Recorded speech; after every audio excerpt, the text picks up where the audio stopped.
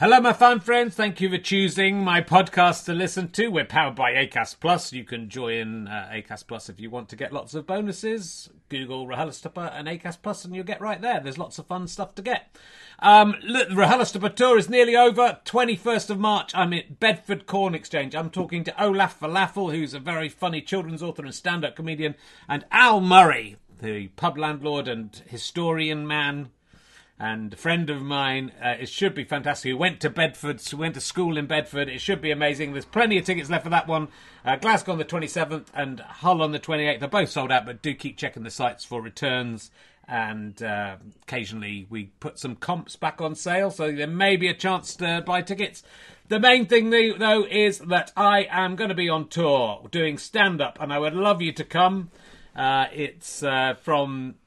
It starts officially in May, but there's a few tryouts in April and March. So I'm at the Bill Murray, I'm at various places, Luton Hat Factory and the Bury Hedge End. I don't even know where that is, before going into a big tour where I'm going all over the place. It's selling in various degrees. Glasgow sold out. They've added an extra date. Chorley's sold out, joined the waiting list. But a lot of the others have plenty of tickets. So do go and come to see that. richardherring.com/ballback/tour for all those tour dates. richardherring.com/RHLSTP for the remaining RHLSTP dates. And and then I'm going to take a little break from doing RHLSTPs. It'll be nice. We've got loads in the bank. So I hope you're enjoying them. I think there's some very high quality ones from this tour. So do keep listening. Do keep telling your friends. richardherring.com for all your Richard Herring needs. Now sit back, relax, and enjoy another RHLSTP. Quality sleep is essential for boosting energy, recovery, and well-being. So, take your sleep to the next level with Sleep Number. With a Sleep Number smart bed, you can individualize your comfort level and enjoy a better sleep night after night. J.D. Power ranks Sleep Number number 1 in customer satisfaction with mattresses purchased in-store. And now the Queen Sleep Number C4 smart bed is only $1,599, a saving of $300, only for a limited time. For J.D. Power 2023 award information, visit jdpower.com/awards. Only at Sleep Number stores or sleepnumber.com. Want flexibility? Take yoga. Want flexibility with your health insurance? Check out United Healthcare Insurance Plans. Underwritten by Golden Rule Insurance Company, they offer flexible, budget-friendly medical, dental, and vision coverage that may be right for you. More at uh1.com. Hello, welcome to another Richard Herring's Leicester Square Theatre podcast with me, Richard Herring. It's going to be good. If you enjoy this stuff and want to help keep me alive and afloat, go to richardherring.com/gigs and see if I am playing in your area anytime soon.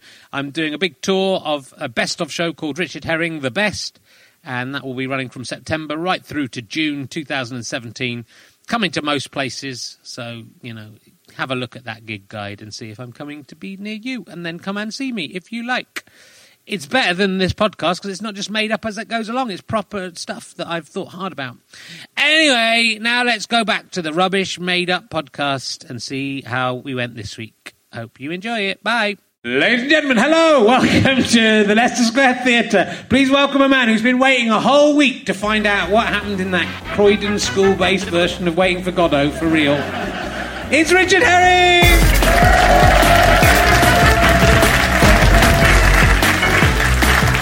Hello! Oh, you're much better than last week's audience. So welcome to Richard Herring's Leicester Square Theatre. It'll come to a point where just the whole thing, I can do a whole episode of this and it'll just all be catchphrases all the way through and then it'll just end.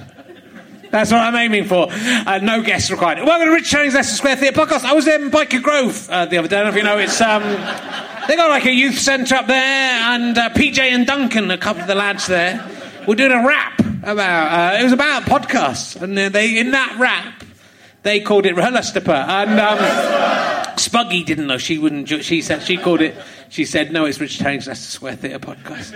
She's 38 years old now, so if you know what happened to Spuggy, do let me know. So I'm doing observational comedy about a thing that most of you were not born. Apart from David Frew, he was. Did you watch Biker Grove, David? No.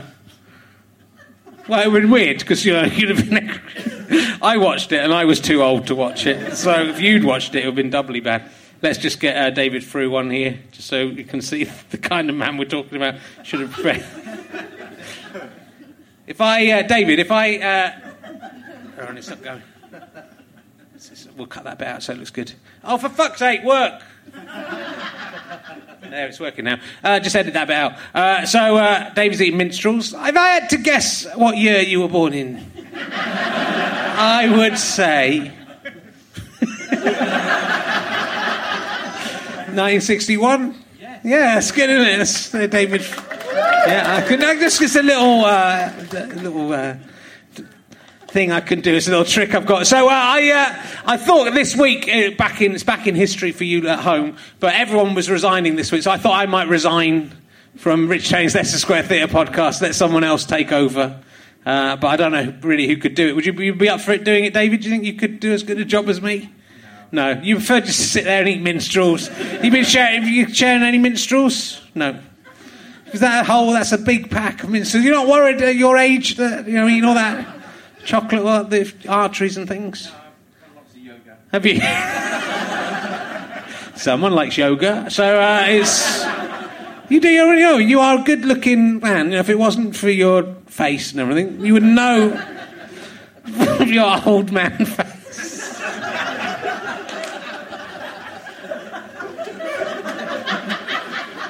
I'm just horrible, aren't I?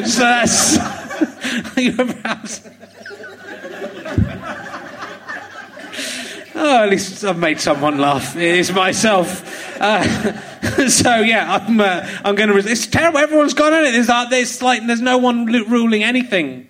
The Prime Minister's gone. The Leader of the Opposition has surely gone by now. Jeremy Clarkson's gone. And his replacement, the bloke who gets his cock out and puts it on people's shoulders. That's not my words.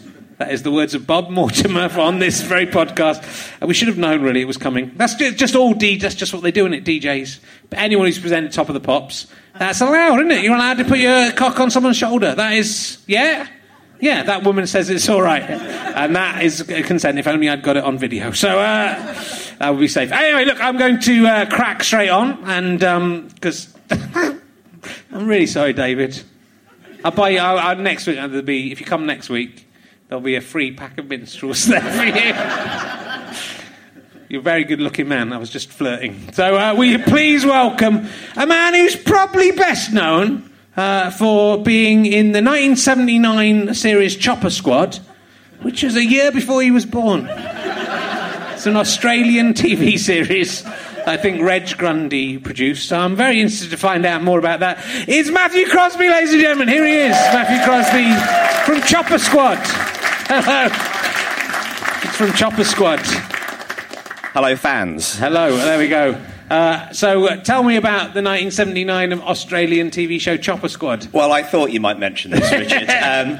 I've got no idea about the... I can only imagine there's another famous Matthew Crosby. Oh, there's a famous Matthew Crosby. From Chopper Squad. Chopper Squad. Yeah. I don't remember it. It was like some people... Was the chopper a BMX bike? I'm hoping, fingers crossed. I'm not sure, but the only bit of trivia I saw about it was that it possibly was... influenced Baywatch and was the thing in an Australian TV. So I imagine it was about helicopters, people, helicopter rescue, people and drowning. Then someone saw that and said, "Let's get rid of the helicopters, and replace it with fake boobs." And let's replace it with David Hasselhoff's chopper. That could be what they thought. So let's. That was a joke one. You're probably best known for appearing in a children's version of Waiting for Godot. That's right. That's what... Well, you said it was like a children's... It wasn't for children. I was sort of basically a child. Yeah. I was... that was when I was in sixth form, and Nish was... he was in year 7. Nish Kumar from last year. Nish Kumar from... Some of the people won't have seen that here. Oh, yeah, so for those of you who didn't come along to both... thanks to those die-hard fans who stuck it out for both. I was at the same school, St Olave's, in Orpington, not Croydon. Okay. Sorry to pick you up. Nish comes from Croydon. That's why the mistake was made. But I went I went to school in Orpington, and we did a production of Waiting for Godot. Yeah. And I listened to the last week's episode. Oh, yeah, it's a cracking episode. It's really enjoyed it. And you said, "Oh, did he play Godot?" Yeah. I didn't. I played Vladimir, but this is how the teacher who directed the production was nuts and danced on at the end in a Union Jack bowler hat, holding a sign saying, "I'm Godot," which he hadn't told us he was going to do. It was insane. Why would you do? That's kind of the point. He was our English teacher as well. He was helping us achieve A-level English, if you're asking. And let's not talk about the other two, the theology and the history I did. But yeah, he was teaching us. He was an awful teacher. I won't name him to shame him, because I think he was having a lot of troubles. But one day he came into class. And he was like, "Okay, we're doing the importance of being earnest. I'm going to teach you from this book." And it was like one of those Cliff Notes books, and they'd spelt earnest the wrong way on the front of the book. Yeah. They'd spelt it like the name, whereas it's the being earnest. It's being earnest, serious. exactly. Being serious, exactly. Yeah. So is it any wonder that with that education I cannot draw a crowd when I come and do your podcast? You've done all right. I blame him. Done all right for St Olaf. We're getting some people who come from St Olaf's. They might. Hello. They still are. They've come again. They loved it so much. Yeah, enjoyed it so much. But I don't think you're much younger than me. Is that right? You left about 10 years ago. Not changing the story. Good call. Had the entire break, do a bit of research, think, when exactly was it? No, about 10 years ago. Fair enough. Sounds like about a decade. I'm also very interested to have you on because you were the programme associate. I'm associated with that programme, yes. Of Improvisation, My Dear Mark Watson. Correct. And I'm hoping to get the whole team together in one podcast one day, which will be a double-length one, I think, because there's a lot of people involved. It's got to be, yeah. But so who? Because you put a sort of call out on Twitter. I did. A few days ago. Well, obviously, Mark Watson. Yes. Wouldn't be Improvisation, My Dear Mark Watson without My Dear Mark Watson. Right. Because when you were the programme associate on this, was there at any point during the work you went, why are we saying Improvisation, My Dear Mark Watson? Why don't we just call it Improvisation, Well, let's think of another name. Let's break it down. Yeah, you're right. Okay. So first of all, it was originally... Now, it was my friend Lee was making this show, which makes it sound like the least professional thing. My mate Lee did it. But my friend Lee was making this show, and he liked calling TV shows silly names. Like he was very into sort of what can I get away with in terms of silly names. He did the Robert's Web. Do you remember the Robert's Web? He wanted to call it Worldwide Roberts, which I think is very funny. It is funny. And he took it to the channel. I can't remember. It was maybe Channel 4. It must have been Channel 4. Yeah. And they were like, "We don't get it." It's like, oh, that's a shame because that's much funnier than Robert's Web. And with this, he wanted to call it Improvisation, My Dear Watson. And then he again took it to the channel, which this time was it Dave? Do you know the channel this time? I think it was. I mean, I'm only vaguely associated to this programme. And they said, well, people won't know who the Watson is in this, so we've got to call it My Dear Mark Watson. He was like, all right. Why the fuck not? My Improvisation, My Dear Mark Watson. Yeah. But I think you think he doesn't know what a dumb title it is, and it clearly we were howling. Couldn't believe this was. I couldn't believe that they went. Yep, that's better. This thing that we don't like. You've made it much worse, but we like it more. That was what happened. But yeah, so Do you I have was. any good memories of the days working as when you say programme associate? Programme associate is a job I do quite a lot, which is basically, it's when they don't want to admit that they're using writers, they call you the programme associate. Yeah. With Improvisation, My Dear Mark Watson, they have to pretend. They have to pretend there are no writers. But basically, I wasn't writing, I was trying to devise games. And what that meant was I would go on the website for shows like Whose Line Is It Anyway? Go on the Wikipedia page. It's very much how you do your podcast. Yeah. Just start with Wikipedia. Yeah. I'd go on the Wikipedia page for shows like Whose Line Is It Anyway? And we would pick games they didn't play all that often. Yeah. And then you would try and add in a cool new thing like Facebook. So you would...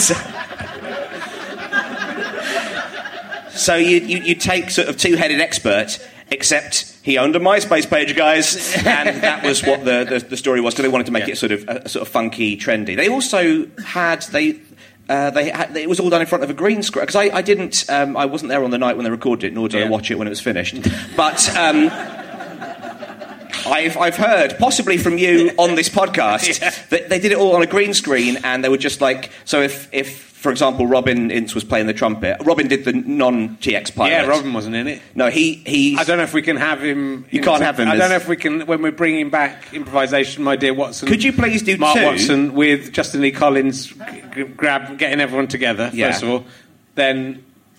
I don't think Robin can come. Could you not do, just for the people who bought the badges, a special one-off about the non-TX version, the non-transmitted pilot version that didn't get shown? Could you do that as well?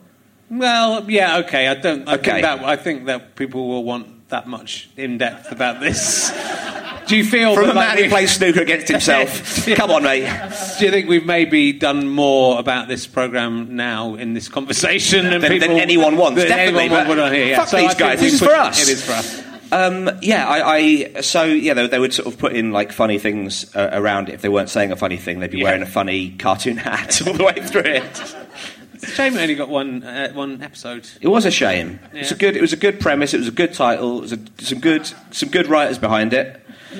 And it would have been nice to get a bit more work out of it, but there you go. That's showbiz, isn't it? It is. So, talking of researching people on Wikipedia... Yes. I researched you on Wikipedia. Yes. And it said that... I can't find the bit, but I can remember it from my mind. Oh, yes, you were in the... It says on Wikipedia that you were in the BBC New Act of the year 2005, and you got to the semi-finals, where you were beaten by Aqua.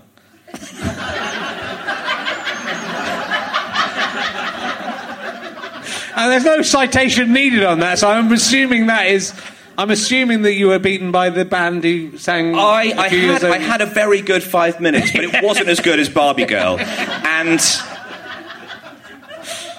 well, actually, what happened was they did Barbie Girl in the quarters. In the semis, they did Dr. Jones.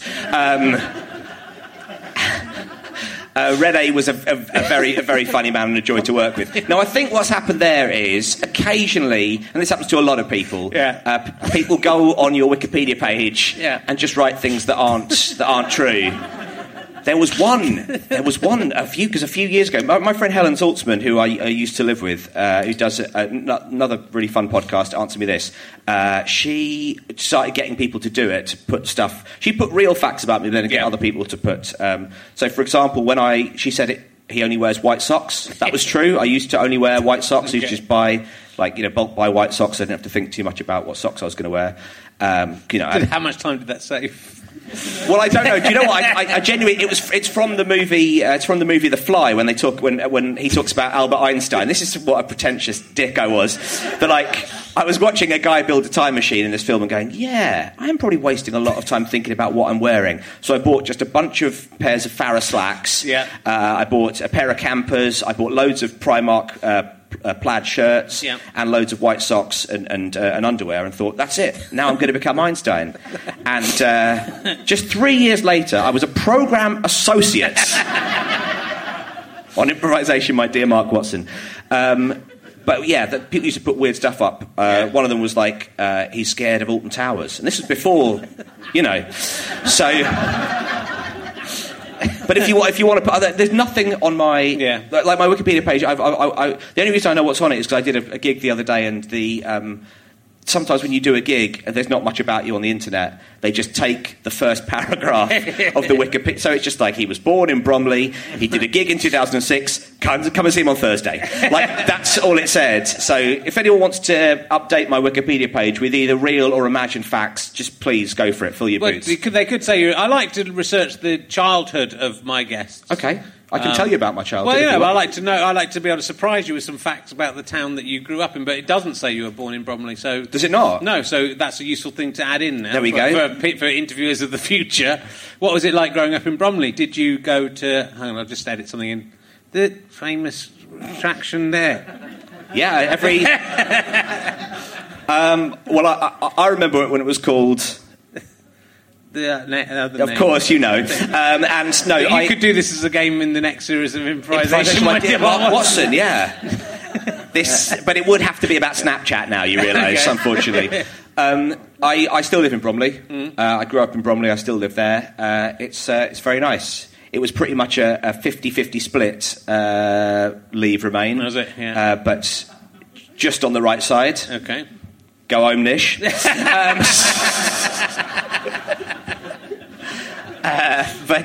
yeah, it's fine. It's where David Bowie comes from. I used to work at the MVC in Market Square, which is the Market Square that he talks about in the song 5 Years. Moving through Market Square. So that's the biggest claim to fame I've got. Is that? But yeah, it's nice. It's the largest of the 32 London boroughs. But no one really. People think of it as Kent. Yeah. But it's not. It was declassified as Kent before I was born, but yet still when I wrote my address as a child, my parents just sort of, I guess they just, they were around in the 70s. I wasn't. They remember the heady days of the Chopper Gang. And they was Chopper Squad. I apologise, I wasn't there, like I say. Wasn't around, but yeah, they would write Kent in my address, and so I just did it. Yeah. But now, eventually, everyone's going to stop, and then I will stop. But now I live in sort of Elmer's End, Annerley, Penge, that kind of area. Absolutely. Whereabouts do you live? Near Penge West. Near Penge West. Annerley and Penge West. Do you live? Do you live on Annerley Park? The road below that, Trenholm. Trenholm. Oh, this is the kind of thing I'd be doing if it said that on the... This is exactly what I'd be doing. Hang on. Key question. Do you own or do you rent? Own. Do you? When did you buy? You must have bought... 3 years ago. Oh, you absolute jammy bastard. Yeah, well done. I got priced out the area I bought a year ago and I'm in fucking Elmer's End. Oh, well, anyway, why can't I fill a room? The question always pops up whenever I'm doing... I'm doing gold. I'll entertain one person at a time. That's what I do. And entertain is a strong word for what that just was. Who did beat you in the BBC New Act semi-final? Did you get through? I think it was John Luke Roberts. Okay. I think there were 2 heats. It was on the Wibbly Wobbly boat. No, it was on the Tatchell Castle. Oh, yeah. And there were 2 heats that night, and it was Joe Wilkinson and John Luke Roberts. So both amazing acts. Yeah. Although at the... No Aqua, though, are they? No Aqua. What? Are they still an ongoing proposition? I hope so. I would have thought so. They were very good. They've got those 2 songs and keep them going. You never hear enough of those 2 songs, and probably a third one they did that's not as famous. Well, we can look it up later. Yeah. But I loved Dr. Jones. Yeah. Because the thing, they were kind of like Rednecks. Yes, the Rednecks was very much my go-to. Cotton Eye Joe, and then Poppin' Old Oak. Yeah, Picking a Pope, wasn't it? No, Poppin' Old Oak came away. Maybe that's just Poppin' Old Oak, Poppin' Old Oak, Poppin' Old Smoking. It's basically Cotton Eye Joe, but about an old man smoking a pipe up a tree. Oh man, not a man who had cotton for eyes. Know your audience, Rednecks. But they did Barbie Girl, and then they picked another huge franchise, the Indiana Jones movies, for Dr. Jones. They just, presumably, they did another one about Spider-Man that no one really picked up on. Hard to reboot Spider-Man. So you're on Dirty Brick Confessions. Have you seen? There's quite a lot of you on Dirty Brick. Is there? Yeah, I'm a surprising amount. No, I look at that quite a lot, but I look to see my friend Josh Widdicombe, because they're the least, it's always I want to kiss him and drink a cup of tea and stroke his hair, and then it's like Frankie Boyle, I want him to hate fuck me, and it's you can really tell the kind of comedian you are by what. So let's find out. Yeah, well, most of them are of the Josh Widdicombe variety. Okay, fair enough. Not that literally, although there might be in a couple. I want to strip every piece of clothing off of Matthew Crosby except his glasses and ride him until they fog up. Yes, please. Yeah. Ride him until they fog up. I think I can get that bit in a way, but I think taking your clothes off bit by bit. I think why not bit by bit? Well, fold them up. Yeah, pop them that's what I'm doing. Pop them on the armchair next to. We get there, and you're just. I mean, it's easy. I wear poppers, so it'd be easy to get the shirt off. But so they say every item. Every item. They don't specify. You will have nothing Identical on apart from Farrah slacks. His 2 white socks. You'll have everything on except you have everything off apart from your glasses, which will remain on. And then we'll fog up. Have you ever worn your glasses during intercourse, and have they ever fogged up during intercourse? No and yes. Okay. I was not partaking in the intercourse. They fogged up during. No, yeah. No, I don't. It's because it's hard to. Do you ever wear glasses? Well, I have reading glasses now, but I don't wear them. But yeah, you're never so aroused by the book you're reading that you leap on top of Katie. No, but no, it's hard to kiss with glasses on. Yeah. I think it's hard to really kiss like I do it. That's tricky. So I. So would you be up haven't. for someone taking your clothes off and riding you? And I mean, that could be just like on your back. It could just be. It could just be horsey time, couldn't it? Yeah. No, I'm up for it, but it would have to be my beautiful wife. Okay. Surely your wife can make an exception for people who put things on Dirty Britcom Confessions. Or what kind of marriage is that? No, she definitely wouldn't.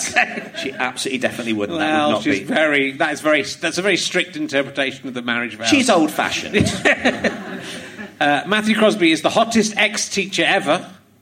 Damning with faint praise there, isn't it? I want to role-play with him being a teacher and me being a naughty student.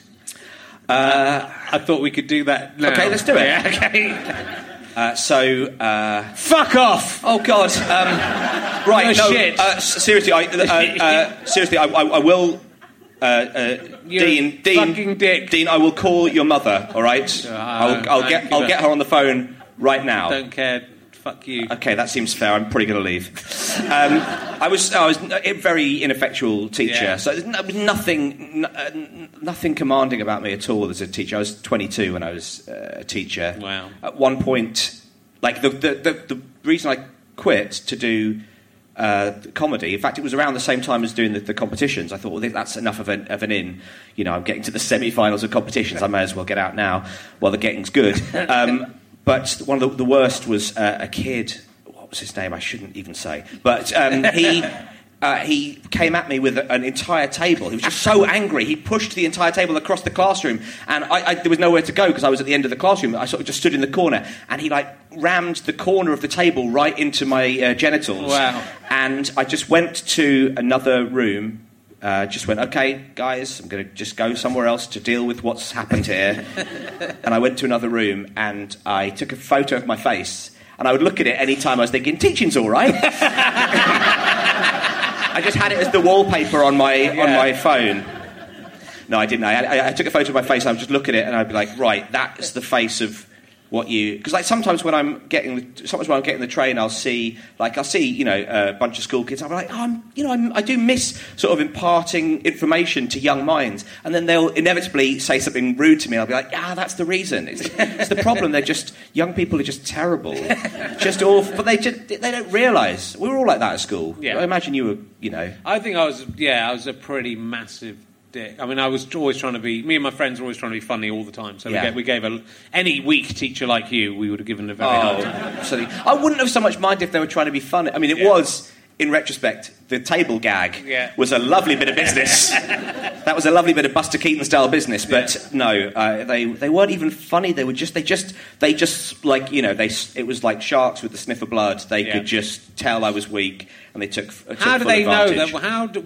What differentiate? Well, you obviously are not. I look like this for starters. But it's weird, isn't it? Because some teachers you would just absolutely behave for, and some teachers you really wouldn't. And I wonder how a classroom of kids know which kid that is. I suppose they just test the water. It's the exact same thing as doing comedy. You know, if you come out and you go you stumble over something or you show a sign of it, you can play a self-deprecating character. But if you show that you're not quite in control of the situation in a tough gig, the audience will turn. Yeah. So look forward to that later on. Yeah, well, I am. I know everything that's happening, and I am very much in control. So it's fine.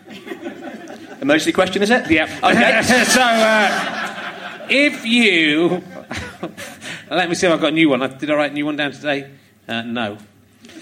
Totally in control. This is one I copied. Oh no! Why? This is one my wife asked. Okay. When the news was very bad, we'd had the awful things happen in the news, and we Yeah. went out for dinner, and neither of us could talk to each other because we were so upset.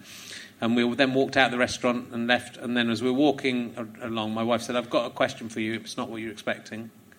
And I said, "Okay." Okay. Well, And firstly, what yeah. were you expecting? Well, I don't know. I thought it would be about the awful news. It was an awful news thing that happened Okay. that day.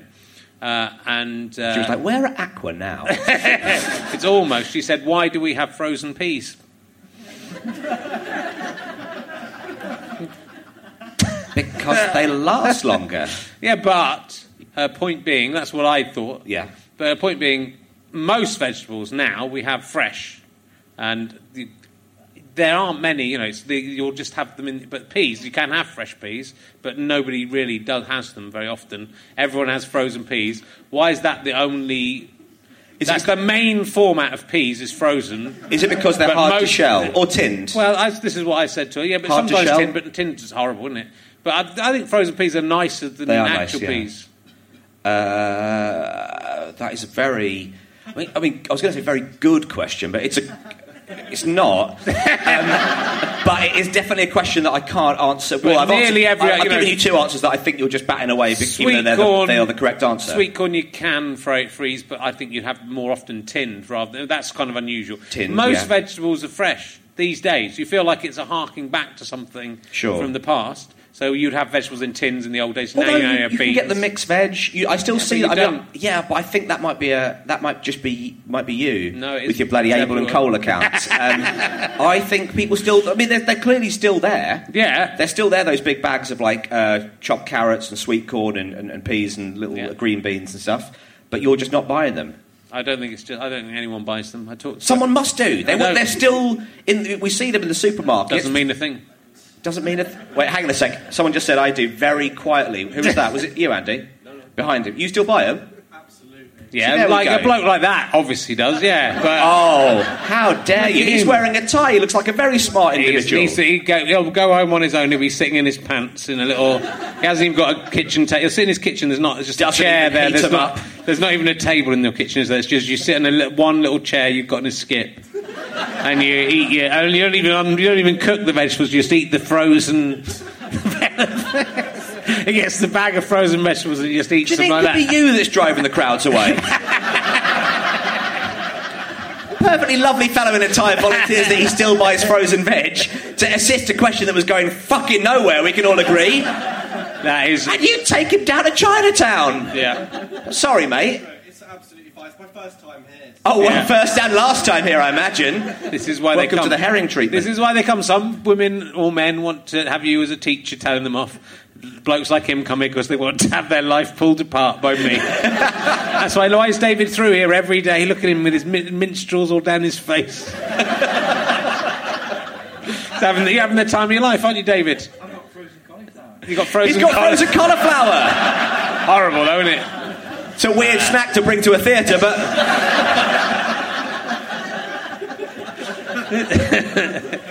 Whatever cools you down. You're all insulting my wife and her brilliant Well, question. no, I think it's an interesting question, but I think Yeah. we've given the answer. They last longer, they're hard to shell. Also, That's what I said. they're ice packs, aren't they? Well, they are useful, yeah. That's useful to have in the fridge Yeah. if you, Lose a finger. Well, I mean, yeah, if you want to go bleak. Just, if you, burn your hand or something like that, yeah. It's interesting to be distracted by that question and think about it, I think. It is. I think it's a question to ask whenever something horrible happens in the news, i.e. every time. every day. 25 minutes. Yeah. Why do we Okay. have frozen peas? This is a question from Buzz Nigeria. Which are you... Wait. Is that a character from a knockoff version of Toy Story? It's a very good website where you can get some excellent emergency questions. Which are your two favourite careers and why? My two I favourite- don't think they have to be your Was it own careers. They can careers. I think it was Koreans. I was like, wow. Well, One from the north, one from the south. Let's do it right. Someone did put on one of the YouTube questions that they thought it's which are your two favourite careers, like in North and South. That would be, so that would be quite careers. What are your favourite careers? What are your favourite careers? It's a question to ask someone, according to Buzz Nigeria. Is it that I've...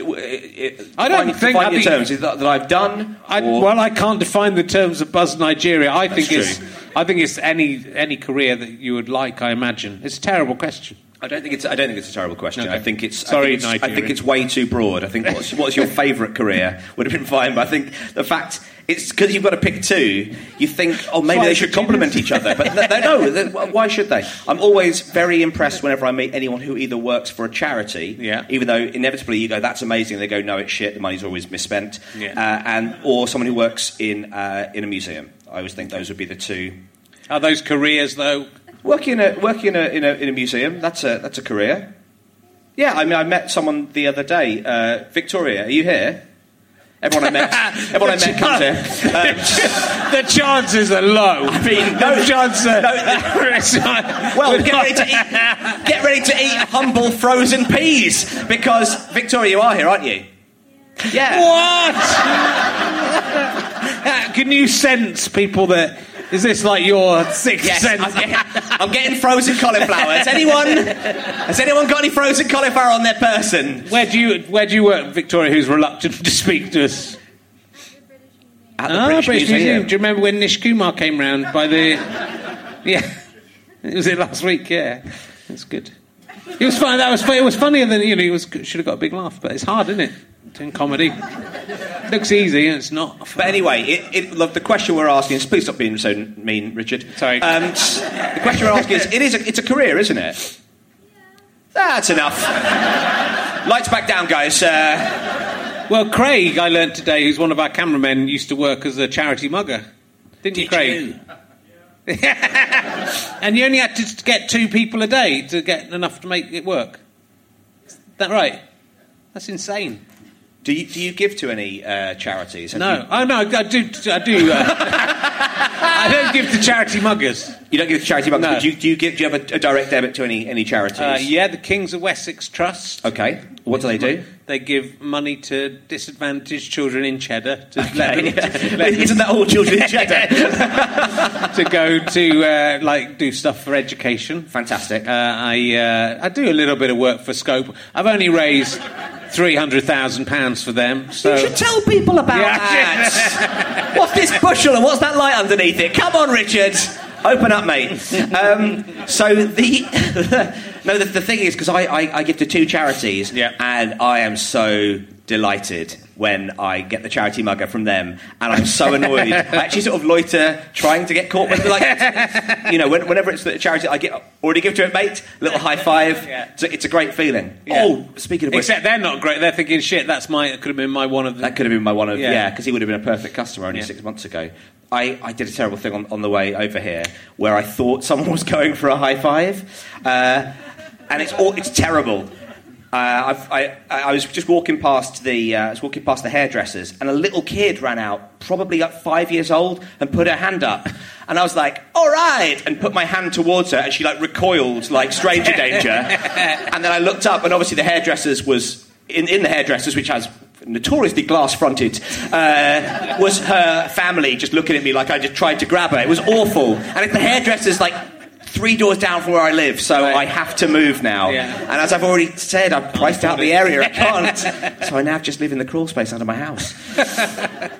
What was she doing? Putting her hand up? I don't know. Maybe she was waving to someone on the other side of the road or whatever. I thought it would be... Isn't that the first thing you would assume rather than that child wants to high-five me? The problem is in my... She probably watches Badults. Very, very unlikely, but yeah, she might have a Netflix account. Okay. But I don't know what I thought. Sometimes when you think, oh, the world, I've been sat in my flat all day. I had one thing I needed to do, which meant me leaving the house. I hadn't really talked to anyone. Don't know if that's coming across, but I was like, oh, the world actually is a lovely place. Look at this little kid who wants to high-five a stranger. But no, she didn't, and she was upset, and so were her family, and boom. Yeah. When that happens to you, though, can you not just pretend you're a sort of a weird kid with some kind of beard growth disorder? Just go, it's all right. No, it's all right. I'm 5 as well. That is getting into even worse territory.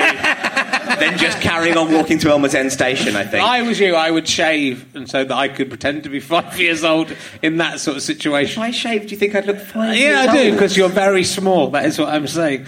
Wait, what's the difference in our height? About an inch and a half. Yeah. But it's key. It's It's a pivotal inch and a half. Wait, you've You've been in Waiting for Godot. You know what this is about. If you're the one arm. one man bit shorter than the other. It's not what it's about. Whatever we'll kick down at whoever is below us, and literally you are. And you're the one guest I've ever had on here who is smaller than me. Is that true? Is that the reason you booked me? Yeah. Well, there's no other reason. No, honestly, I'm the smallest guest you've ever had on. Yeah. Yeah, that's probably even out of the ladies. have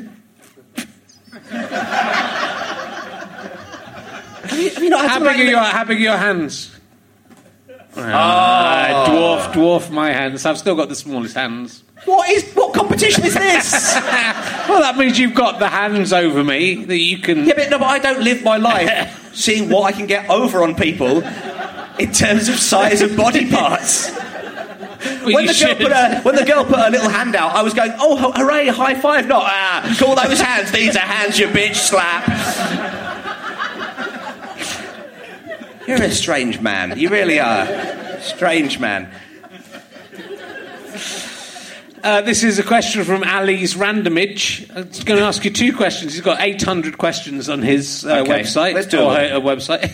These are 2 of the best ones. Have you ever flown a kite? Yes. How did that go for you? It doesn't have a follow-up question on Ali's Randomage. Well, but I will follow it up. I've flown a kite. Yeah. I've made a kite. I've flown a stunt kite. Wow. I've had lots of fun times with kites. Yeah. I recently was on a beach in Kerala, and they sell little kites there, and I had to stand next to a man flying a kite while his son had a photograph taken with my wife. So, because apparently people with red hair are very exotic. Yeah. Like, it was really exciting because for once, one of us got to behave like a celebrity.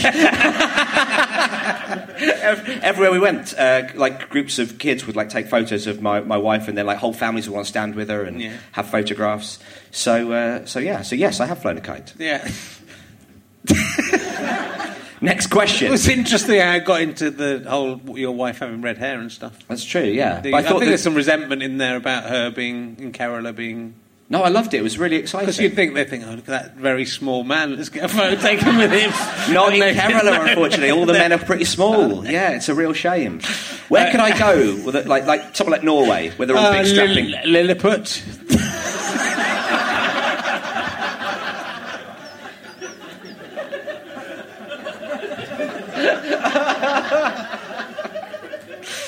This is another. This is this. I'm sorry. Oh, God, that really made me laugh. This is another question from Ali's Randomage. I've looked through it so you don't have to. These are the only 2 of the 800 that are good. Okay. Have you flown a kite? It's a good question. It's a great question, yeah. Have you flown a kite? Yeah. Of course you have. I once, when I was a few years ago, and the girlfriend was with at the time, that I was on a beach in Cornwall with their entire family, and they had like a little 2-year-old child, and they had this kite. And they were really into flying kites. It was Julia Suala's family. Let's And her little nephew. Was little tiny. He was going. Whoa, and I was doing the kite, and I gave it to him. Oh, no. And he just let it go. Oh. And so it flew all the way up over into the town, and we had to go and get it. And Julia Swallow was really angry with me. And I said, you want to hold it? And she said, yeah, but he's 2. He's not going to hold it.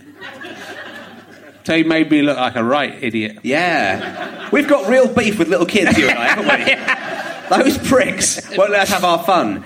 I thought you were going to say, I think we were all hoping that was going to be like the kid grabbed it and then shot off over into the sea and disappeared, and you never saw the kid again. No, he was and that's fine. the reason it all broke broke funnily up. enough, I think I might have said this last time I asked the question, but I can't remember. I never listened back to these. But Julia, she loved kites, and we once went to the club to Tooting Common to a kite festival. And there was like one of the really big kites, and the guy's flying it, a massive one, and she said, "Can I have a go?" and she lifted off the ground and nearly flew away. So she did that. Did Julia Sawalha, one of the many ways. She nearly got killed in loads of different ways when I was going out with her. There's about three of not by nothing to do with you. No, she nearly got. Let's just go to this kite festival. There was her own. That's a thing. She was. Julia, she there's was a kite flying festival. off. Just because all of the people at this kite festival are actors you may have seen from TV flying, shows I've been in. She flew off the ground. How far off the ground? Like a few feet, and someone had to grab her and pull her back down. Grab her ankle. Yeah. It may have me misremembering. I think, yeah. Did she? Was she so excited that she jumped, and that's the story? It could be. Are you still in touch, you and her? No. Have you seen the Ab Fab movie? No. It was good. I really liked it. Okay. Yeah, I saw it yesterday. I was concerned, but lots of people are saying it's really, really funny. No, okay. It's super, super funny. I mean, it's like it's all over the place. It's like they're writing the plots by like laying down train tracks as the train's going along. But that's sort of the excitement of it. Yeah. It's it's really, really good. So that's my recommendation. You're listening to Crosby's Recommendations, where I recommend a thing that's probably going to do fine without. This isn't coming out till August anyway. So. Oh, well, in which case, right in time for the Blu-ray. This is the other question from Alan's rant. Have you ever demolished a wall or a building? And I like that it's both the options are there. Like, if you have to demolish a wall, no. If you have to demolish a building, oh yeah, I have demolished a building. Now I think about it. I suppose that had walls. Now I think about it. Are you demolishing? When I was a kid, me and my friends threw rocks at an old house in the woods, and till bits of it fell down. I mean, it was already quite fallen down. But you didn't demolish it, did you? Well, no, the big bits. It's so exciting. Which bits fell down? Well, just like you throw a rock, and then it was like an old stone house, so it was already fallen down. But then bits of the wall would fall down when you're throwing rocks at it. I was 28 years old. Of course. Yeah. When it was in Shipham Woods. Yeah. In about 1983. Okay. You were 3 years old. You could have come and helped us. That seems like something like very oldie worldy as a thing to do, even in 1983. Yeah. To throw rocks at a building. Throw rocks at an old stone house till it fell over. Yeah. You should be going out and watching the Human League. Surely you should be. I lived in Somerset. Fair enough. Shipham Wood was as good as it got. No, I fell over a wall. Yeah. I had a very tough gig in Eastbourne. Which went really, really badly. It was one of Jim Grant's gigs. They were always tough to play, and I had a really terrible time. And at the end of the gig, I went and stood outside the venue, and I didn't realise it was very dark. I was chatting to Carl Donnelly, and there was a very low wall. And I didn't realise, and I fell over the wall and then rolled back into the venue where I just died. I torn my trousers open. I cut my knee open, and so I went. Thanks very much, everybody. You hated me, and I think I ended it by going, "Oh, you know what? I fucking hate Eastbourne," or something like something mature like that to get the crowd on side for a nice round of applause. And I walked off, and then while Jim was still comparing, like 10 seconds later, I rolled back into the venue, covered in blood, for my encore. They're not a good answer to the question, though. No, not technically. Not have you ever fallen over a wall? I mean, basically, what you've asked me is a series of questions, and I've told you unrelated anecdotes in order to save myself. Have you ever flown a kite? No, but someone took a photo of my wife. Have you ever demolished a building? No, but I once did a gig for Jim Grant. Yeah. I feel the wife story was a bit of a humble brag as well, that you were saying to people, I know I don't look like it, but I've got a wife. I am a woman decreed to marry me. There's at least 2 other people who want to have sex with me out there. It's true. They could be the same person. They could be the same person. It could be your wife. It could be the way your wife is trying to communicate sexual ties. Wouldn't be, Why don't you just go home tonight and try and be a strict teacher? Go home and wake her up and say, very poor, see me. Yeah. Which, I mean, this is a horrible... I've been asking this question. It gets more horrible all the time. Okay. I don't know why I keep asking it. Which of the 2016 celebrity deaths has hit you the hardest? Been some good ones, haven't there? I mean, bad ones. Oh, man, yeah. It's been... What's amazing is about 2016 is you're expecting it and it still surprises you. It still is an absolute gut punch, isn't it? You think, I'm going to be ready for whoever it is next, and then it isn't. Yeah, you're not ready. Fucking Caroline Aherne was really sad. It was really, really upsetting. I just, on Saturday night coming back from a gig, just watched tons of clips of Mrs. Merton, and it really was nothing like it on telly. It was so good. I mean, same with the Royal Family. Loads of people have tried to do it since, and it's never been done quite as well. It left a massive sort of footprint. Obviously, David Bowie. I don't know if I told you, but I worked in the MVC. That he didn't reference the MVC, but he referenced the Market Square, moving through Market Square. He wasn't talking about MVC closing down, but I think he probably knew. Yeah. Probably knew the music video club wasn't going to last for very long. I don't know. They're all horrible. They are, but there's so many. You kind of suddenly you remember one and forget, and then you go, "Oh God, he's died as well." Yeah, it's awful. Well, there must be sort of like old celebs going, "I can't go out this year. I've got to just hang on because otherwise I just won't be remembered." Well, yeah. If you're low, I remembered who it was when we were talking about this. Yeah, so there was Victoria Wood and who else? Who was the other one who died at the same time as Victoria Wood? Prince. Yes. And then the next guy who died was the bloke who played the ballroom dancing guy on Heidi High. That's not good enough, is it? That was presumptuous of him to die. We were waiting for... Muhammad Ali would have been a great one. Yeah, well, good news, he did die, yeah. He needed to come in. He needed to come in next. So, yeah, great one. But he needed to come in there. Or Paul McCartney or someone. It's arrogant of It was arrogant of him to die, I think, at that stage. Yeah, it is hubris, isn't it? For anyone else dying this year, I mean, get over yourself, mate. Yeah. Who do you think will die next? Okay. If you had to predict a celebrity death. Celebrity death pool. I don't know. Is Donald Sinden still alive? I don't think he is. I think Windsor Davis is. Windsor Davis, then? Yeah. You might have got him. That's not great, is it? Then you might have got him there. I know people often say, "Can you take one bit out?" I think that might be the one bit. Because poor old... Oh. But, imagine, by this is coming out at the end of August, imagine he's just died the week we do this. You'll be going, yes! There'll be part going, will I? Yeah. Yes. I think you and I are very different people. Windsor Davis is dead. And have you seen the size of his tiny hands? No, I wouldn't. I don't wish death on anyone. I'm not asking you to wish it. I'm just asking you to predict it. It's that problem. It's that jinxy It's the thing. opposite. It's the opposite of wishing it. It's saying, who do you think will be taken next? That's not the opposite. That is definitely not the opposite. I mean, nice spin, mate, but that is... It's who do you not want to die, though, isn't it? That is not the question you asked me. Who do I not want to die? I don't know, my gorgeous wife who wants to take photos of? If she does die, we'll definitely take that bit out. Well, every cloud. Out of respect. Oh, is that what it is? Out of respect. No, leave it in and dedicate the episode to her. Do a little sombre message where, obviously we didn't realise. Poor old Matthew's wife, Charlotte. She was ridden to death. Just a little pair of frosted glasses on top of her tiny red-haired coffin. Little red coffin. A lot of Kerenham people at that funeral. Oh, my God. Why, Lord, why? You took her too young. No, I really hope my wife doesn't. Or Windsor Davis. I love them equally. If you had to choose, if it was a choice, if it was a choice, Windsor Davis and your wife, Sophie's choice, yes, as it's known. Windsor Davis is an old man who might already be dead. We don't know. For a show fueled by Wikipedia, I'm surprised that wasn't one of your research questions. Could you ask that? Can you have that as a new emergency question next week?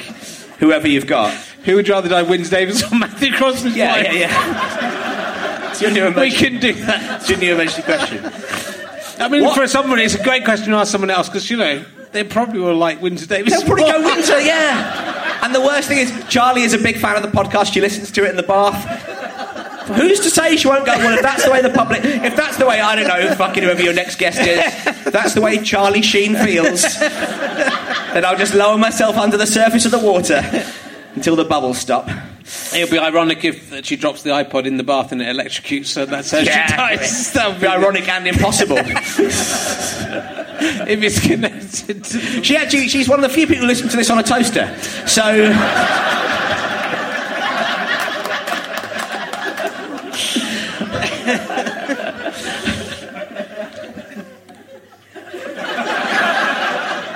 I've got to write it in.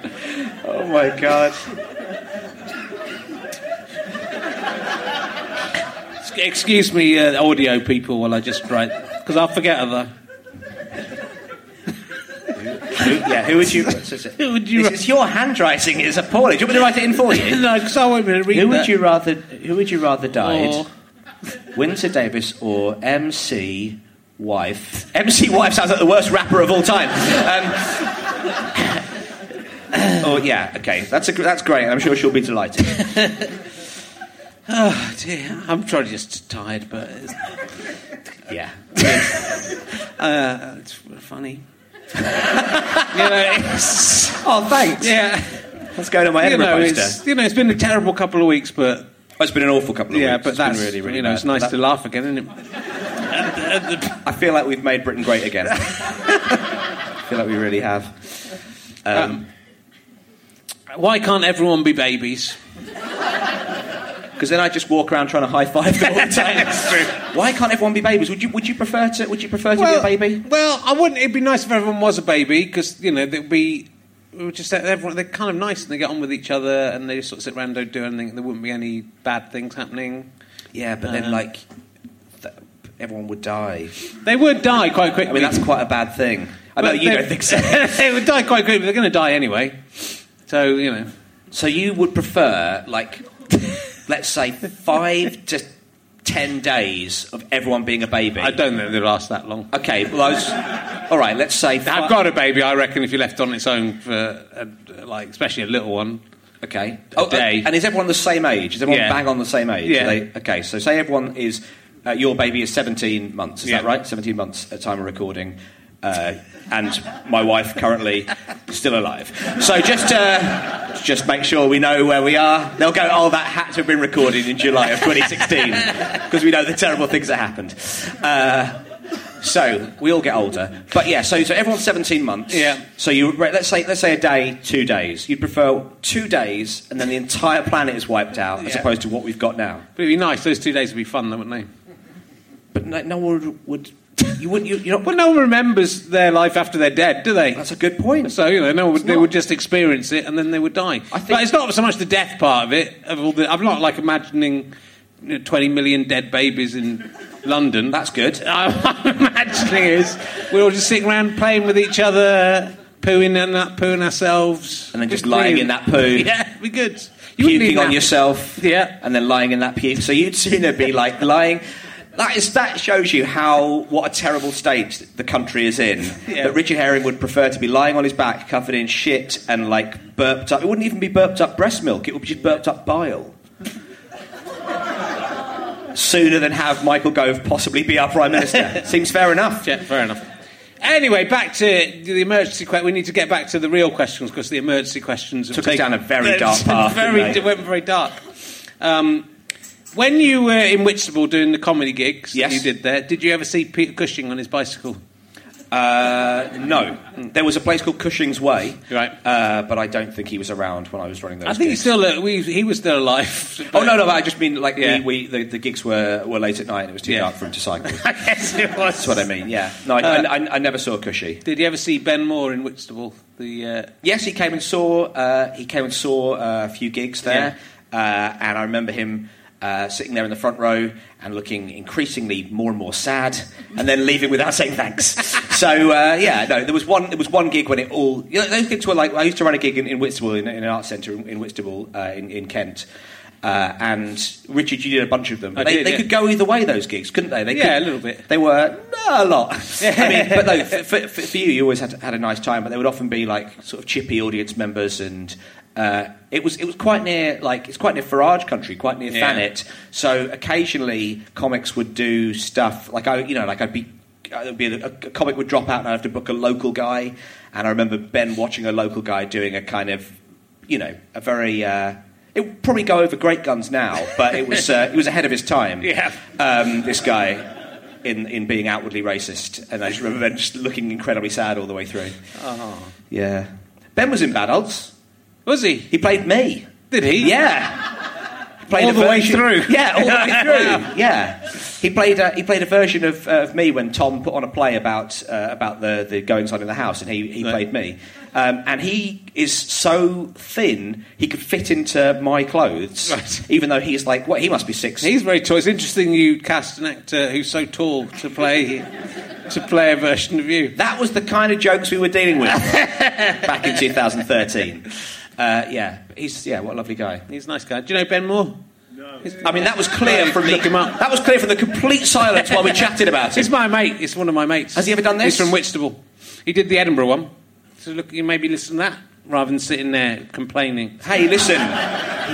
He didn't complain. He literally just answered the question in a very straight fashion. And it was a very. Do you know who he is? No. Don't turn on him. All right. It was no. Oh, I don't. And why have you wasted 2 minutes of my time? That's what the sub. Ooh. Oh, all right. You know what, Richard? You were right, mate. Go fuck yourself. Anyway, That's post-Brexit Britain. That is what post-Brexit. happens. That never used to happen, did it, in the old days? bloody youth of today, It isn't is. it? It's either a young person or a pensioner. Hate them both. People were just very polite. Now, I used to do a website. I couldn't find this anymore, and I can't quite remember what it was, but it made me laugh. Your website, you had a blog. I had a blog, yeah. That made me laugh, like, consistently very much, but there was a thing about racist tattoos, wasn't there? Was that what it was? That's right, yeah. What was it, man? Because it made me laugh so much, I want to find it. I did a review of various racist tattoos. I googled. I can't remember what I was. I went on Google Images and basically, I think, must have just typed in like racist tattoos because I was thinking of getting, thinking of spicing up my look. Yeah. No, I just thought I'd find some tattoos. But some of them were just like bad. I think a guy had written "fuck you" on his forehead. Yeah. I don't feel that strongly about anything, you know. But like I love the. But I think one of them, the one that. Oh, was it? He'd shaved off his eyebrows. Yeah. And he'd written "fuck you" in what I described as elegant cursive. That was what it was. Yeah. But also, a guy had the Nazi eagle on his. Oh, that's throat, right, yeah. Which is like on his starting with his Adam's apple as the sort of swastika and then going out all the way up the neck. And that is a real that guy really means it. It is. He's like Richie Mannix carving 4 real into his arm. He's Yeah. really going for it. It is a statement. It's very much a statement. It is. I will never ever get a job at Nando's. There is no way I'm going to get a job unless I wear a polo neck. Yeah, what happened to your blog and why isn't it there? It's still there, but I can see it. I sort of, and again, it was just because I got this sort of strange relationship with the internet. I remember, in fact, this is like, it was kind of partly due to you, in that I would see you and we would chat as friends, but I'd know the stuff you were telling me, because you'd written it already on Warming Up. Yeah. So you'd tell me about your holiday, and I was genuinely interested in a friend, but I knew all of the stories because you'd written like thousands of words about it, which I'd read. Yeah. So I thought, that's happening, where I would, chat to people and they're like, yeah, we know about this already. So I had no bants. I thrive on bants. And the other thing was, occasionally my mum would say, like Rosemary Nelligan from the church read your blog. And I was like, I don't want her seeing my reviews of racist tattoos. It just sort of, so I think that's what I like about Twitter. I think a lot of people have this idea that Twitter is like shit, I had this for lunch today, but it's just basically, it's a way of just putting jokes out and it doesn't really reveal anything about yourself. Yeah. I've sort of been quite careful to not put too much of myself on the internet. But I've been quite careful about that, I know. But I think you've got to do it, like you've either got to do it the Herring way and really go for it, or kind of just not. Occasionally you'll go like, this person doesn't even have a Twitter account or a Facebook page or anything, and how will they ever write for improvisation, my dear Mark Watson, unless they know the new technology? But no, I sort of that's part of the reason.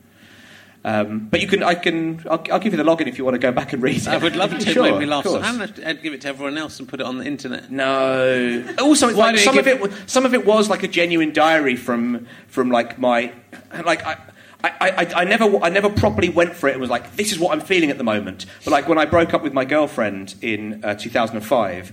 I was just like, I feel so miserable. So I just went on Google Images and typed in Don Rickles. Have you seen Don Rickles? Yeah. and just got as many pictures of Don Rickles and just made that my blog post for the day. 'Cause it's like, that's... Like, Had you broken up with Don Rickles? I had broken up. Yeah. I'd broken up with the insult comedian Don Rickles, yeah. Little racist for my liking. But not willing to commit to it. No, like, it was just... So I couldn't really pick a side of... Am I actually explaining to the world how I'm feeling? Yeah. I still feel that with stand-up a little bit. Like, sometimes... Like, my favourite stand-ups are people who are just utterly confessional on stage and really mind their life. And sometimes I would write shows, I'd be like, well, I'm not going to say that, because... I don't care about making myself look bad at all. That doesn't bother me. But I would think, oh, what if this hurts other people in my life? Mm-hmm. Which is weird from someone who's just talking about their wife dying for 25 minutes. Well, but you talk about my baby dying as well, so that we're even. That's true. That's true. I mean, yeah. That's so fair enough.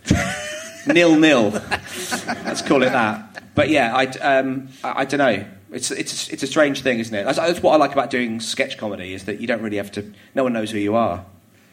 No, but you can kind of Trojan horse in information about, you know. But, you know, it's like we're talking about with Nish. Not everything has to be. Comedy doesn't have to be one type of thing. So, you know, it would be quite funny if in Papoose you suddenly did a 10-minute monologue about something terrible happening in your life. But I think that's kind of like, well, weirdly, that's sort of what we do our podcasts. Yeah. They're not really, you know, they're us being ourselves, chatting as ourselves, and sometimes it does get into it. But also, you know, that's no one else in your life wants to be mined for material. Do you know, this sounds like I'm saying it directly to you, which is probably true. But like no one else in my life. So sometimes it happened with my blog. Sometimes I'd make a joke about my brother, and he misinterpreted it, and then I had to go and, you know, sit down with my brother and go, look, I didn't mean it. And I think, what am I actually? What do I want more? Do I want to be able to, you know, like have consistently good gigs, and like people go, oh, he really pours his heart out, or do I want to be able to have working relationships with the people around me? Which is a weird choice, you know, that lots of comedians have to make. And I think the older I got, the more I thought I'd sooner just have those relationships. Yeah, I think it's interesting, and I think like the danger is. You know, there's a line, and it's a different place for each person. Yeah, and the danger is that sometimes you will, you know, over open up in the wrong place. I think. Totally. And I think I'm quite good at not doing that, but there are definitely times when I've done. I've never written about breakups. I always try to not write about other people. Yeah, but you know, if I break up with somebody, like if I have talked about it on stage, but I would never name the person, or I'd never say, or say anything rude or mean about them. I hope anyway, because you know. Fuck me. It's not really on. Yeah. What have you done though? If you had to have, I think the only times I think like I've used in social media. When was the last time I was doing Edinburgh and it wasn't going very well? I think I talked about it too much on Twitter. That's all. I think I just kind of went on about how badly it was going too much on Twitter. That's a separate thing as well. I was chatting to Lou Sanders about this the other day, and it's the thing of being honest about how your career is going is often detrimental, because if you go like, well, I'm not doing that well this year, then people go, oh, I've heard about him, he's not doing that well this year, and no one wants to go and see a show that's not doing that well. So I think you can have a personal knock-on effect of doing that, which means that I often walk around looking like relentlessly jolly in order to be like, hey, everything's going great, even though, you know, sometimes sometimes it isn't. But yeah, maybe that's my hang-up, which clearly is. Yeah. I just remembered, actually. I think another trigger was when I did Mark Watson's 24-hour show, and not interested in that one. I only like the improvisation, my dear Watson. Okay, in which case I won't take. No, he had a thing where like he was chatting to someone in the audience. They said, I've not seen the movie Antichrist by Lars von Trier. It's currently on at the cinema, and I was like, I want to see that movie. And he was like, well, come up on stage and you two can go on a date tomorrow and we'll have a little event. And I was like, I'm just going to call my girlfriend, my now wife, and I called her up and said, hey, is it all right? And I was pissed, and I woke her up at 2 a.m. and went, is it all right? And she's like, yeah, fine, I love you, bye. And then we hung up, and then the next day I put on Facebook, like, I'm just off on a date with my new girlfriend. And then she started getting phone calls, like, just because you're an idiot and Edinburgh's such a bubble, she started getting calls, and then she called me up and said, why have you done this? You've humiliated me. And I was like, I didn't mean to. luckily I've got over that now. I'll only discuss your death.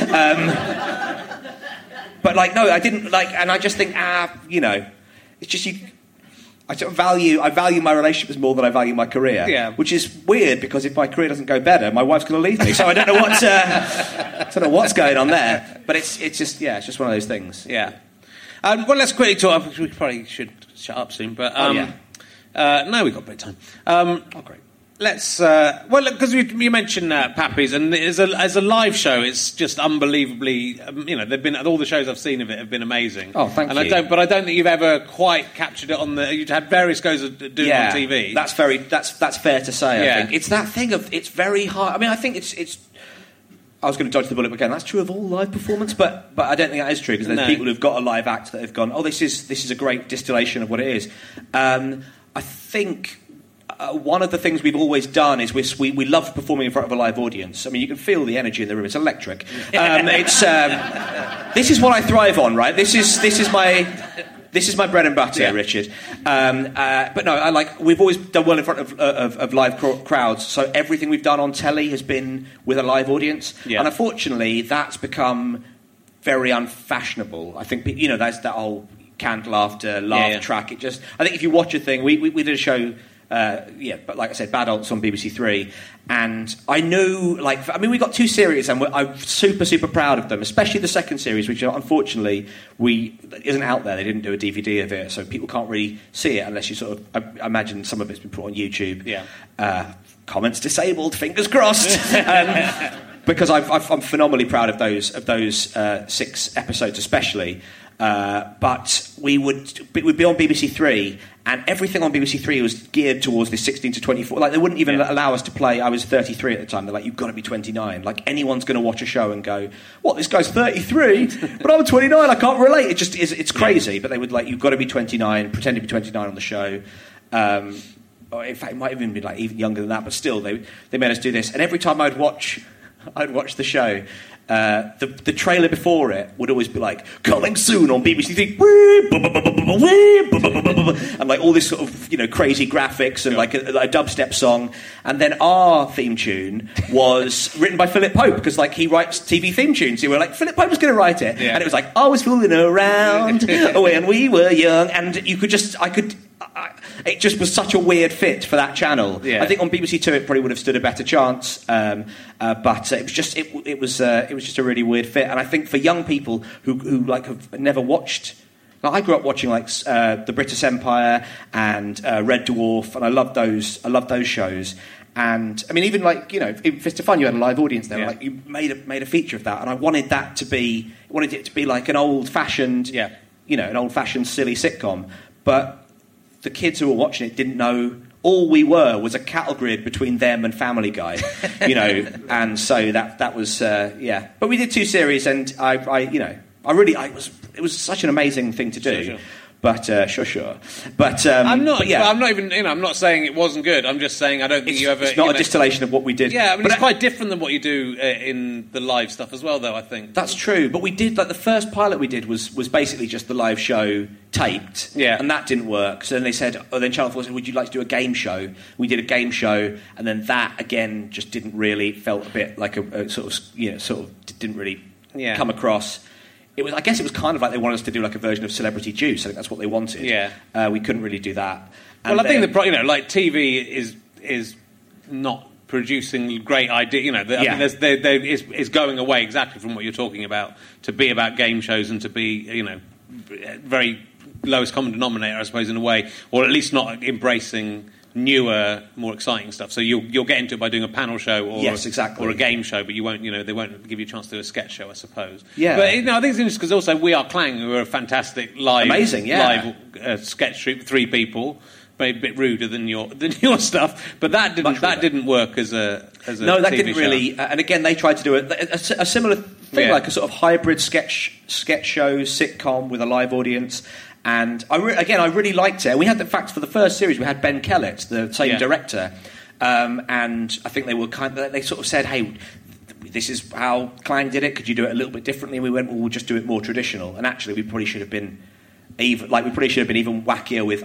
The thing is, though, whenever I see things that are very meta, on telly, it sort of annoys me. I prefer something that's just straight down the middle funny, but then, harder to make, harder to write, harder to perform. Yeah. But the podcasts are kind of hitting it right, though. But I mean, is that because it's sort of self-produced? Well, and you'll do what you want to do. The good thing about the podcast is there's literally no restrictions, and we can change it we just we can record for as long as we like, and also like it's much smaller. We were performing in like a 300-seat studio. Also, look, we had to learn how to act in front of a camera, which we'd never done before. It's part of the reason why we never filmed any of our live shows, because I think people have got very good memories of them that came to see them. But I think if you saw it, you'd be like, why has he got, a paper hat on his head? You suspend a lot of disbelief that way. And we also, like, the first series of Badults, my God, someone should have said to us, hey, it's fine, you're mic'd, everyone can hear you. You don't need to be screaming your head off. It's like, it's so frantic and and also because we were excited to be in front of a live crowd. And when we come out during a Pappy's live show, the first 3, sometimes 30 minutes is us just going, and that works because the crowd go back at you and you can feed off their energy. Yeah. But if you're just sitting at home watching it, you go, what the hell are these cunts up to? It's like, and I think that was, I think the second series we learned more how to perform in front of a camera and how to write a good show. But by that point, BBC Three was going. It was dead. So. But I mean, some things aren't meant. Some things work in one context and aren't meant to be another thing anyway. It's not. I mean, those live shows are amazing anyway, regardless. Yes, that's true. It's a shame that we're not going to see them because we haven't recorded them. But no, I think there might be a recording of one of them somewhere. We did a gig in Cornwall and a guy filmed it. Right, but I've lost his email, and I don't know. But that's on his phone or properly. I think it was just he just got a camera phone out and just filmed like 30 seconds of it. That's all that recorded. No, it was like a proper shoot. Yeah, like just like this, real proper. Whatever 3-camera shoot, and but we just never got back in touch with him. I don't know. It all fits with this idea of not ever wanting to ruin people's memories of it. Like I just think people have that. I really liked. Did you ever have you ever done any of the sort of stand-up TV shows? Have you ever done I did Russell Howard's one. I've done a couple. Edinburgh and Beyond and stuff. Russell Howard's one's a pretty good one. Yeah. Except I think the audience are always so young. Yeah. It's quite weird. I pretended to be 29. Of course, yeah. They go, why is that? What's happened? He's got some terrible wasting disease. Yeah. But I really like the one they did. I thought was really good. Was one called Dave's One Night Stand. Did you I did do that one. Yeah. And I thought that was like the best distillation of what stand-up is. Yeah. Because there was one that was it was Johnny Vegas. I think it was Seymour Mace and Justin Morehouse and Johnny Vegas. Yeah. Really, 3 amazingly funny guys, and they did that sort of big swooping crane shot of the crowd as Justin Morehouse was coming on, and you could see people going to the bar. And I thought, fucking, that's amazing that they put that in, because that's what stand-up is. Yeah. It is things failing and people going, oh, I've seen this guy, or wandering off. And I think that's the thing that telly. It softens the edges of things to a certain extent, so that it doesn't feel like it's fun or live or exciting. Yeah, that's what's good about podcasts. Who gives a fuck? Just leave it all in. Yeah, right, guys. Yeah, we all forget what we're doing up here. So it's are you going to? What's I going to? Am I? I don't know. Going to, am I going to? Going to fly am I going to fly a kite later on? I am actually, yeah. Do you want to go to Blackheath Common after this and fly a kite? Yeah, have you ever flown a kite at night? A night kite? Yeah. No. We could be onto something. Would you have to ring your wife? I'll ring my wife and I'll wake her up. I won't ring her from the stage. I've been burned by that before. But yeah, I'm up for flying a night kite if you want to. Do you want to go on one of the big ones, the Julia Sawalha lifting ones? Yeah, that's what we'll do. Where will sell us a kite at this time of night? Because it's now we're in Leicester Square and it's 2 minutes past 10. Amazon Prime. You can do that. Amazon Prime now. Yeah, there's the Amazon Prime now thing that we could actually get a. I mean, we're getting into Chris Ramsey territory here. Can we get a kite delivered to a theatre? It's not quite pizza on a train, is it? It's not. Yeah. Can't remember. I was going to ask you about the future of Pappies and the thing is, you all like each other, right? You get on very well with each other. Yeah, which we do find get on. fascinating as in a group of comedians working together. That's interesting. I was going to ask you about this because, like, we do genuinely get on. We don't, and in fact, one of the things, like, we were living. You know, when we were making Bad Ops, we were living up in Glasgow. We were living together. We were writing together every single day. We were filming together every day. But we never really, didn't really have any big fallings out. We just because you're living the absolute dream. You're getting to make a sitcom. Whatever the rest of the world thinks, you're getting to live that. But we don't. I mean, we have to-dos occasionally. Yeah. But I was going to ask, like, you've been in a couple of different double acts. I have. When, for both of them, did you know it was over? Well, I mean, not over, but, when do you think, we've probably gone as far as we can go? I think, with Lee and Herring, it wasn't really our choice. I mean, I think it's good for us to stop. What do you mean it wasn't your choice? Like, well, because we were working, and then the TV said no more, and then we had to go and make a living. And because that's sort of what we're sort of at that stage now. Yeah. In that, we had those 2 successful years, yeah. And now we are like with podcasting, but obviously, as no one became a millionaire from that. And I'm program associating my little nutsack off every single day I can, and Clarky's doing adverts, and Tom's doing lots of directing and stuff. But we, in terms of actually doing stuff together, excuse me, we don't make a lot of our money through Pappies, but that's kind of the challenge that we're in at the moment, is trying to still create and trying to still work together that way. I think you've got outlets which we didn't. We could have carried on doing live work, I suppose, me and Stu. Yeah. But you're dividing it. It's still different. You're dividing it between all those. Yeah, we different don't people, make a lot out of live. Yeah. But I think we'd got to a point where we probably both wanted to go our own separate ways anyway. I think we might have done another series, but I don't think we'd have done much more. So we knew it was. We knew we were. We would wanted to do different things. Yeah. And I think. This gave us the option to go, okay, let's go and do different things. Even though he script edited on the Al Murray thing that I then did for the next 2 years, so we were still working together for another couple of years, even though we weren't working together in the double act. Are you happier now? Were you happier then or now? No, I'm definitely happier now. I wasn't very happy doing Lee and Herring. Right.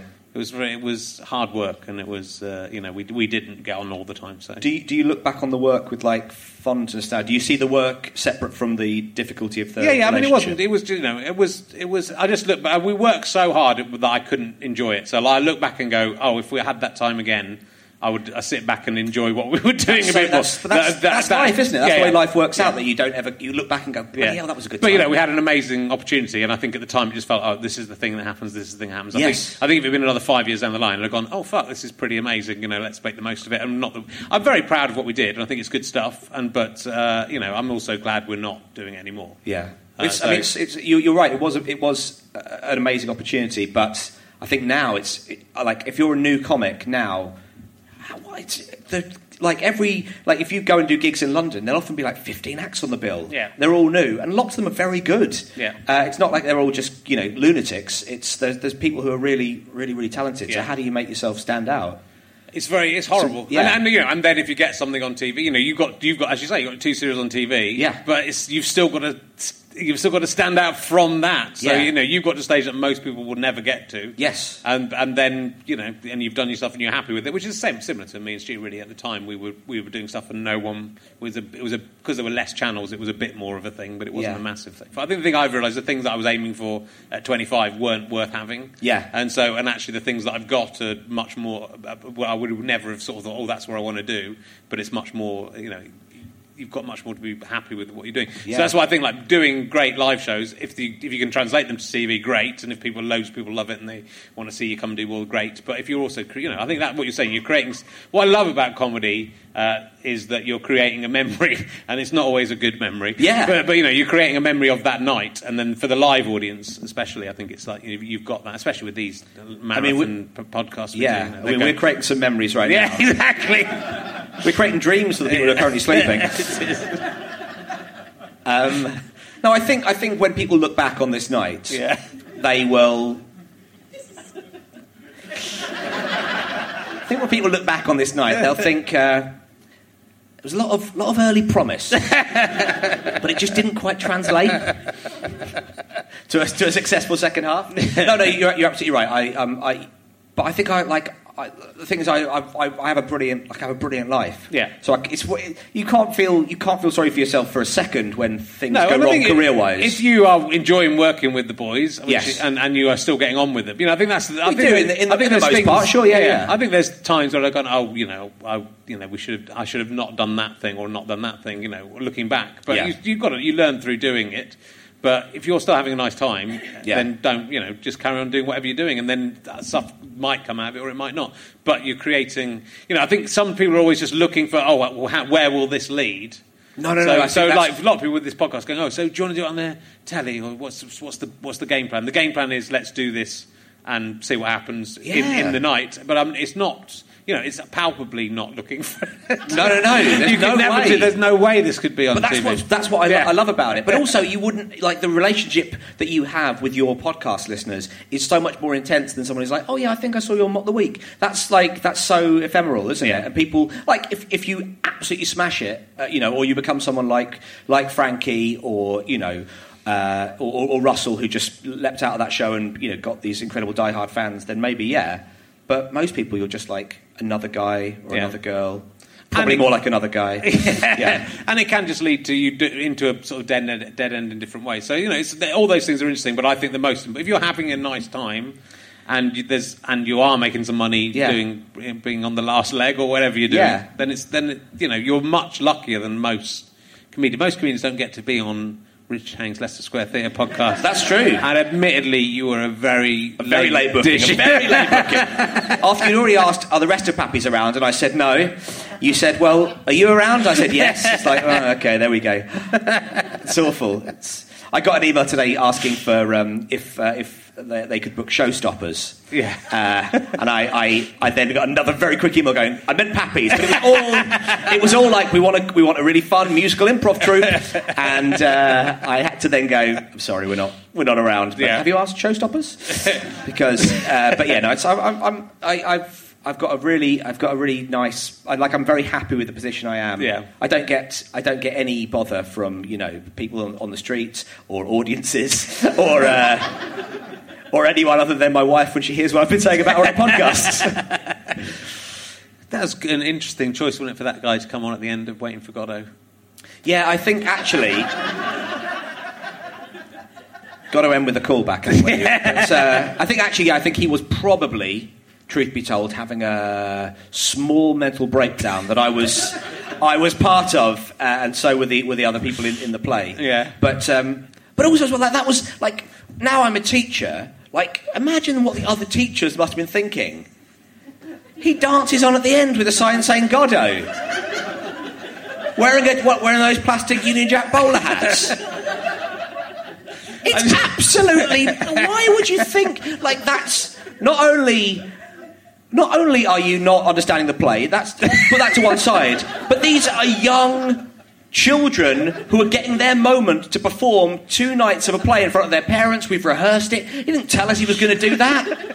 These are young people. This is the first time we get to tread the boards. It's going to lead to 2 mediumly successful careers. It's this. Wow, what are you thinking? That's the other thing as well about teaching, is that teachers often forget it's not about you, and that's why I got out of it. Yeah. I just like the idea of Samuel Beckett sitting in the audience going, yes. If only I thought of that. That's what it needed. It was all that build-up. He's given it to his director. It's still not got an ending. I mean, if you can think of anything, fill your boots, mate. But I don't know what it's going to be. Oh, look, it's been lovely talking to you. It's been really good talking to you. I was rude to your friend Victoria in the audience. Hey, it's all right. She's a bitch. No, you absolutely cannot end on that. It's Victoria and Gordon. I met them this weekend. They run the comedy podcast. Are they new Twitter friends? feed. Are they new friends of? They are new. Oh, I love them friends. as well. I was only joking. Yeah, I like their comedy they do that, podcast. They do that comedy podcast. They're not going to feed. mention me on that comedy podcast. No, you're off the algorithm forever. They're very nice. It was a kind of joke. Oh, that's good. That's good that you qualified it was a kind of joke. Kind of joke. So we're going to go and buy some frozen veg. Yeah, and throw it into the sky and pretend it's a kite. Yeah, why not? That'll be our night sorted. It'll be good. Ladies and gentlemen, give it up to the fantastic Matthew Crosby! Thank you, man. been listening to Richard Herring's Leicester Square Theatre podcast with me, Richard Herring, and my guest, Matthew Crosby. Thank you to Pest for providing the music. Thank you to everyone at Leicester Square Theatre and everyone at Go Faster Stripe and everyone at the British Comedy Guide. And why not everyone at iTunes as well? They're nice as well. Thank you to George, the incompetent sound man, who literally took 5 minutes trying to find the sound cards to do this on, and I don't think he's even found them. That's how rubbish he is. Thank you to my producer, Ben Walker, and thank you. This is a Fuzz, Go Faster Stripe, and the Sky Potato production. Thanks for listening. I hope you enjoyed it. Go to gofasterstripe.com/badges or to richardherring.com/gigs. And you can find a way to repay me if you are clever. If not, just tell your friends about the podcast. Why not? It could be fun. You could talk about how funny it was. Go on, it's be good. All right, see you next time. Richard Herring's Leicester Square the Bitches. Bye. Head over to Hulu this March, where our new shows and movies will keep you streaming all month long. Catch the award-winning movie Poor Things, starring Emma Stone, Mark Ruffalo, and Willem Dafoe. Check out the new documentary, Freaknik, The Wildest Party Never Told, about the iconic Atlanta Street Party. And don't miss FX's Shogun, a reimagining of the epic tale, starring Anna Sawai. So, what are you waiting for? Go stream something new on Hulu. Don't drink the milk. Don't drink the milk. Don't drink the milk. No, this isn't a podcast about milk. If you like historical intrigue, a bit of culture, and a sprinkling of controversy, this one's for you. I'm Rachel Stewart, and I'm travelling around Europe, following the hidden history of everyday things as they're exported through time and around the world, by force, by chance, or by choice. No need to pack your bags. Just subscribe to Don't Drink the Milk wherever you listen to podcasts. Thank you very much for listening to my podcasts. Listen to some more. Tell your friends about these podcasts. We're in a very competitive market, and it would be lovely to keep those downloads coming in. The more downloads we get, the more money we make, and the more podcasts we can make for you. It's a beautiful symbiotic relationship. Come and see me on tour at richardherring.com. But otherwise, just, go outside. Enjoy the spring air. It's beautiful out there. I love you all. Goodbye.